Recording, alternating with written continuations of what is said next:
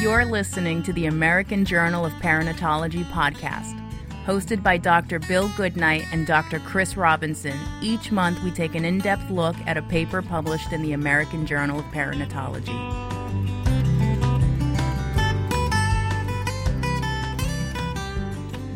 The late-breaking abstracts oftentimes generate a lot of interest at SMFM. And one of the studies that Dr. Sade is particularly interested in reviewing was the Optimum study. This study does progesterone prophylaxis to prevent preterm labor, improve outcome, and was a randomized double-blind placebo-controlled trial. In this study, women were randomized to vaginal progesterone 200 milligrams daily, taken from 22 to 24 weeks up to 34 weeks. And they looked at pregnancy and infant outcomes in women at risk for preterm birth. They defined risk of preterm birth either by having a previous spontaneous preterm birth less than 34 weeks, or a cervical length less than or equal to 25 millimeters, or because of a positive fetal fibronectin test combined with other clinical risk factors for preterm birth, like a history of previous pregnancy with preterm birth, a second trimester loss, preterm premature rupture of membranes, or a history of a cervical procedure. They had three main outcomes in this study. One was fetal death or birth before 34 weeks. The next was a composite of death, brain injury, or bronchopulmonary dysplasia in the neonate. And the third was a childhood outcome, a standardized cognitive score at 2 years.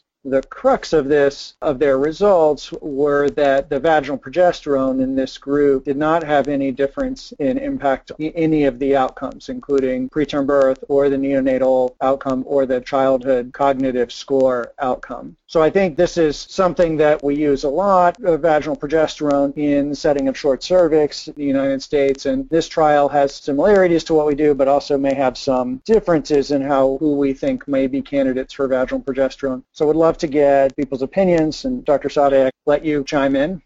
This is probably the best study we have on vaginal progesterone so far. Not only because it's a large sample size, but because it has long-term follow-up up to 2 years. And the long-term follow-up in this case was designed in the original study. It was not an afterthought, or it was not like we later followed these kids or went back and consented them for follow-up. So this was part of the study design. The striking thing, the unexpected outcome, is that there was no benefit. But also I'm a bit concerned with some of the adverse outcomes, although at the presentation this was not highlighted as much, but there were some adverse outcomes in the children at 2 years that were exposed to the vaginal progesterone. Like there was a higher rate of respiratory, gastrointestinal, and renal disability in these kids.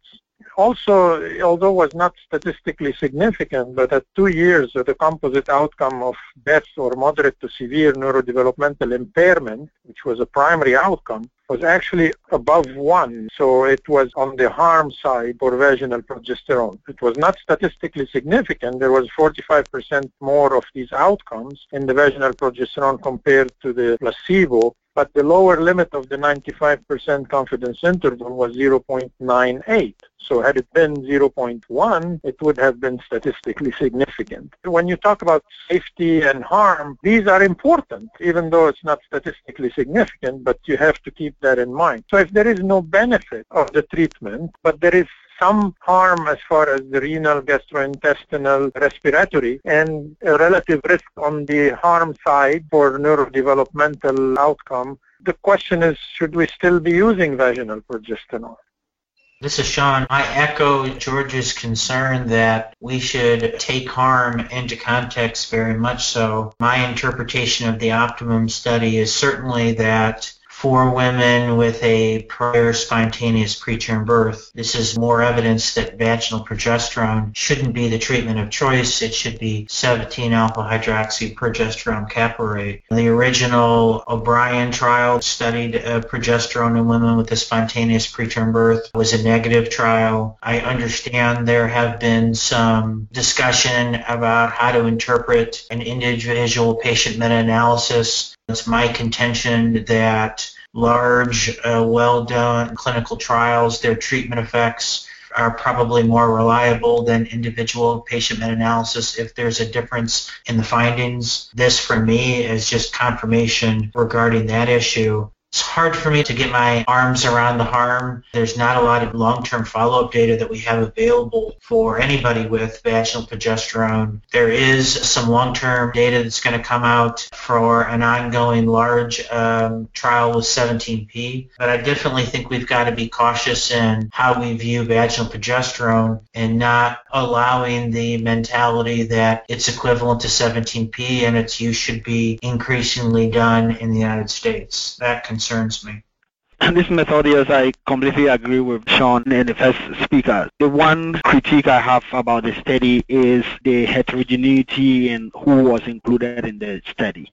So since we don't completely know how vaginal progesterone reduces the rate of preterm birth, I think to include a study population that could have any one of several characteristics, I think, raise the concern that you could include patients in that group who would benefit from the therapy and also patients who would not benefit and actually patients who could potentially have harm. And if you look at subgroup analysis that when they looked at cervical length at baseline, you would see that for patients who had a short cervical length, so less than 25 millimeters, the outcomes were more suggestive of benefit. For the obstetric outcomes, for example, although not statistically significant, it was an odds ratio of 0.69. For neonatal benefit, it was 0.54, as opposed to patients who had a longer cervical length. It underlies for me, especially in the absence of concrete data on how interventions work, it underscores for me the need to conduct them in generally more homogeneous populations and then to stick to the way those trials were done when we are implementing the findings in clinical practice. I think extrapolating it to other groups or expanding it into a more heterogeneous group result in findings like this, where overall there may be no evidence of benefit or even a signal towards harm. I wonder if this doesn't sort of go to our theme of the day of therapeutic creep. So if we find one intervention works really well in one population, then we apply it to other people who have a similar outcome, who may have gotten to that outcome by many different either mechanisms or different etiologies, and so that one therapy may not be universal for everyone. And I would echo Dr. Tooley's comment that my biggest question with this is that you could get into needing vaginal progesterone from so many different ways. A strength of this would be that had this been a positive study, it would be very clinically applicable because, in clinical practice, patients, they're not exactly the same as what you would see in a randomized trial. They have many characteristics that don't fit into the randomized trial. So this is clinically applicable and generalizable, but then again, I have concerns that it may have diluted out who really may benefit, if there is, from the vaginal progesterone. For the last few minutes here, I would love to open it up to each person. If there's another study or another abstract to give a little talk on. So Dr. Blackwell, I can ask you if you have another study that we haven't touched on that you found intriguing for some reason. There were a lot of really good ones. I think just in the, in our overall look at this meeting, the things that I think that hopefully will set a precedent for future meetings and will continue. The main plenary session, 6 of the studies were clinical trials. There was an entire session at the meeting devoted to clinical trials. I think that it's really very reassuring to see that we've got a group of people acting as trialists that are attempting to answer therapeutic questions with this study design rather than to extrapolate from observational data and make a clinical treatment recommendation. For me, just the overall view of the meeting are these number of trials, and not surprisingly, the majority of the trials showed no differences in some of the newer interventions or new ways or different ways of doing things. We've spent a lot of time probably talking about some of the positive trials, which I think are really, really important. One of the negative trials that I would point out would be the number 2 study that from the main plenary session was the effect of treatment of maternal subclinical hypothyroidism or hypothyroxanemia on IQ and offspring. Brian Casey from UT Southwest on behalf of the Maternal Fetal Medicine Units Network presented this study. I think it's an important study because hopefully it will stop something that's commonly done that has no benefit, a lot of cost, and a lot of inconvenience. This study was was designed to answer the question, does screening for asymptomatic thyroid problems in pregnancy and then treatment, if somebody has a condition, does treatment then decrease the risk of offspring neurodevelopment compromise? This was called the TSH study. It was very large, screened a large number of women, almost 100,000 women underwent screening, and was found that this intervention did not work. And I hope that we will be able to get the word out that this should be routinely stopped. Dr. Tooley, were there other papers that you found of interest or any big takeaways that you took from the meeting this year? Yes, the two abstracts related, one was the one by my colleague, Dr. Cahill, and one other abstract which looked at the ability of electronic fetal monitoring parameters to predict acidemia. Dr. Cahill's study, she looked at over 8,000 women, about 1.7 of whom had acidemia, and looked at different characteristics of electronic fetal monitoring, including the category system, which we all know has not been very predictive, as well as individual components like deceleration, area, fetal tachycardia, variability. Not surprising, using specific components of electronic fetal monitoring were noted to be overall more predictive than just the category system, as we all know. But for me, the more concerning finding in this abstract and the other abstract on this was the fact that fetal heart rate variability didn't seem to contribute to the prediction. Well, I suspect there may be some technical reasons for that. It may be that the vast majority of patients had moderate variability, in which case the significance of minimal or absent variability will disappear. But because this was a consistent finding in the two abstracts, it worries me because I think many of my colleagues will use moderate variability as an important reassuring feature in the midst of other less reassuring features on electronic fetal monitoring. It's not directly applicable to, clinical practice right now, but it should be looked at carefully because the main limitation of electronic fetal monitoring has been that it has a low positive predictive value, and now we are having features which we've otherwise considered reassuring may not be that reassuring. If we can tease out that it's not because of the fact that most will have moderate variability and that's why it's not playing an important role, I think it will be an important consideration in clinical practice. So, Method, I was going to ask, we are all taught that when you see moderate variability, you should rely on that to say the baby is fine. Yep. Your data, the data from WashU that you mentioned, is a large study. Thousands of patients included. Should we change what we say or how we teach? I will be quite ready to say yet that we should change our practice. So there's still some more detailed analysis going on to address that first part, this first concern, whether, if you have something that's supposed to be predictive, but 99% of the patients have one feature and only 1% have the other, it will be a poor predictor. Dr. Cahill is digging into some of that. But I think if that turns out to be true, then it will be important to take into consideration in clinical practice. One other thing I've noticed over the past 2 years since I've been more involved in the QI is the idea that, again, we've always thought we will have a non-reassuring tracing, deliver the baby, and the baby is fine. But it may be selection bias because of the cases that come to QI. But I'm noticing more and more babies who have acidemia, and you look at the tracing, and the tracing is just not bad enough for me to have predicted in a prospective fashion that the gas will be that bad. We're going to do a case series of that to try to see whether there are some other features that may help us in that scenario. But I think, now that we're beginning to look at electronic fetal monitoring and the features and what they tell us more critically, I think we will find things that may lead us to change the way we look at it. But I don't think yet. Dr. Sadi, any other abstract that particularly gained your attention? There is one that Sean actually presented, the effect of hindsight and outcome bias on the interpretation and management of intrapartum fetal heart racing. It was a randomized trial where obstetricians at 4 institutions participated, and they were sent fetal heart rate strips to interpret and decide whether the management was appropriate or not.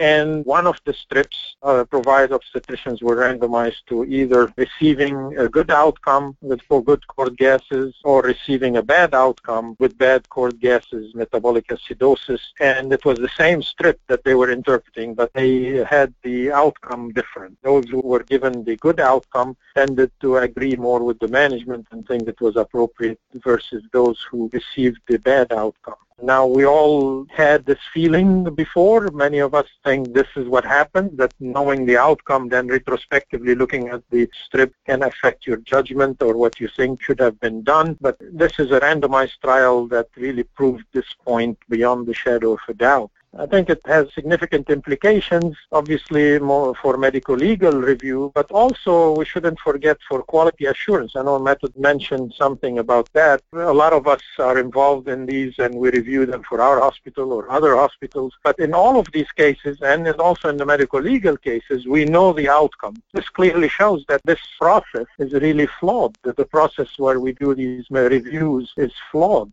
One person actually mentioned to me at some point, they don't tell you to identify the killer or the thief by just saying, this person did it, can you identify him or her? They put them in a lineup and then they ask you to identify which one you think is the one that you saw or you think did it. And that's not how we do it in the review, medical legal or quality assurance reviews. And I'm wondering whether we should change the method or at least propose, maybe some of us or the societies can get together and propose a better method to do these reviews. Dr. Blackwell? I think George brings up the big points. The reason we did this study was because I thought that the amount of bias in the way things are evaluated was underappreciated. Certainly this is not an entirely novel concept. There are publications in our OB literature asking a similar question. I wanted to test this concept in as rigorous a design as we could. I had a randomization and blinding element to it. I do think that the more case surveillance we're doing with QI within our institutions on how to improve our care, and then obviously the risk management and medical legal process is flawed for a lot of reasons, let alone this type of bias. I'm not sure what's the right answer on how to improve those processes. The first step, I think, is to identify that there is bias and then to show the quantifications, because it's not a small amount. I think it has a pretty substantive relative risk in the way people behave when they interpret things. So what do you think, Sean, about maybe having a lineup of fetal heart rate strips that include the case that's being reviewed along with other cases that may have had a normal outcome or a bad outcome or some combination of, and then let the expert, be it for quality, for a QI or for other things, review all and give their opinion on all and not knowing which one is the one that's being reviewed? I think it's a very novel and great idea. Certainly within the QI world, it's easier to be able to have an additional case that would be your control case or whatever. I think the biggest issue is to blind people to the outcome. If you're going to interpret a fetal heart rate pattern, you don't have the umbilical cord pH, presence of or absence of HIE to come back and color not only your interpretation but your management decisions. The challenge is once you get into the risk management or medical legal process, there's bias there. There's something going on that's leading to that type of inquiry. But I definitely think that if we were going to improve this process, and as I mentioned, I think the process is impaired, something along those lines that George was mentioning would be great. To take some experts, take the next step, to see if there would be a difference in the way people care and clinical status in a more blinded fashion and see what that would result in. My gut is that it would significantly reduce the amount of variation between experts, and it may decrease the amount of variation between those that are asked to support or defend the quality of care.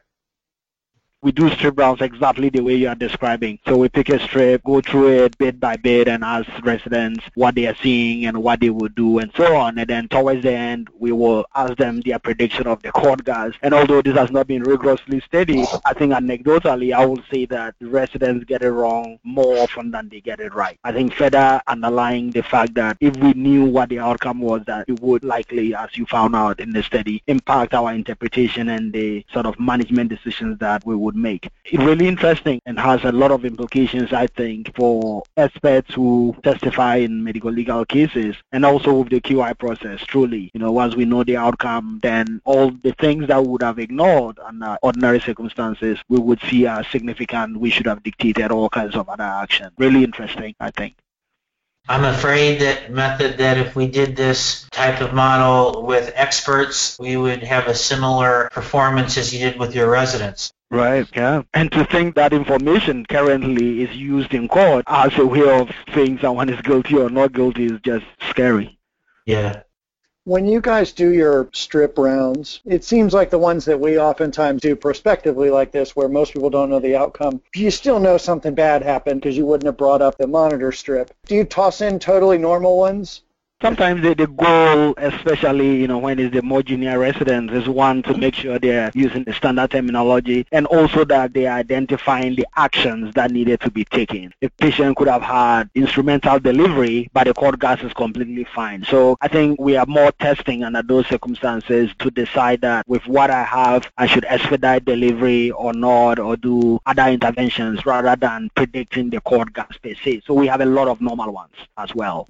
I think the other point that this study really brings up is that the electronic fetal heart rate monitoring, the way we do it currently, is so imprecise and so subjective that you can put on it whatever you want or whatever you think it is. If you want it to look normal or you want it to be normal, you will find normal patterns. If you want it to look abnormal, you will find abnormal patterns. It is that gray zone in fetal heart rate interpretation that allows us to do that and resulted in the study, because you could look at variability. I know Method mentioned that maybe this is not a good parameter, but you could look at variability and make it look minimal or make it look moderate in your own mind very easily based on the time of the day, for example, or based on how you feel that day, or you heard of a bad case the night before or not. Yeah. I'm going to close out here. I want to thank Dr. Sadi, Dr. Tooley, and Dr. Blackwell for joining us today and providing their insights on another great SMFM pregnancy meeting. We'll look forward to seeing you guys again following the next meeting. Thank you so much, Bill. This is great. I really enjoyed this session. Thank you. Thank you for the opportunity to do this. That was the American Journal of Perinatology podcast. Thank you for listening. To find out more and to read this month's highlighted paper, go to www.tema.com/AJP or check out our Facebook page at facebook.com/AMJ Perinatology. If you enjoyed our podcast, please rate us on iTunes and join us next month when we will discuss another paper from the pages of the American Journal of Perinatology.